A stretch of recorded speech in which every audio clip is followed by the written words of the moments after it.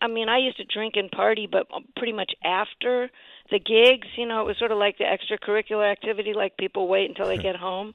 Well, I know you And then said that this was your occasionally, first sober record. yeah, but I mean, it wasn't like I was hammered making the other records. It's just that I think that what happens when you change your lifestyle to being, I don't want to get too therapy about it, but I'm just saying the things you learn inadvertently and then it turns out to be crucial to why you do the things you are, how you became, out of control with certain substances. But it's mostly your behavior and your thinking that is as much changed by shifting to being more sober and alert. So my heart was healed from a bad love relationship.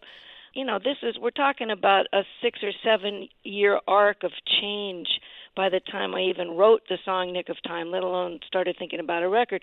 I knew I would make a record with somebody. There was a lot of smaller labels that were sniffing around, but it was just a question of what I wanted to say, and I always was going to be touring as opposed to finding another job. So I never felt completely bottomed out or unsuccessful. I mean, I wasn't stumbling around and driving off of cliffs and, threatening to kill myself and, being hammered in public or whatever. But there's a certain kind of a spiritual, emotional bottoming out that can happen, that when you're lucky enough to come out of that and you look around at your friends that have lost their lives or lost their record deals or their marriage, and if you're lucky enough to get sober and come out of it, you feel so rejuvenated that I don't even care what label I would have been on, this would have been my best record.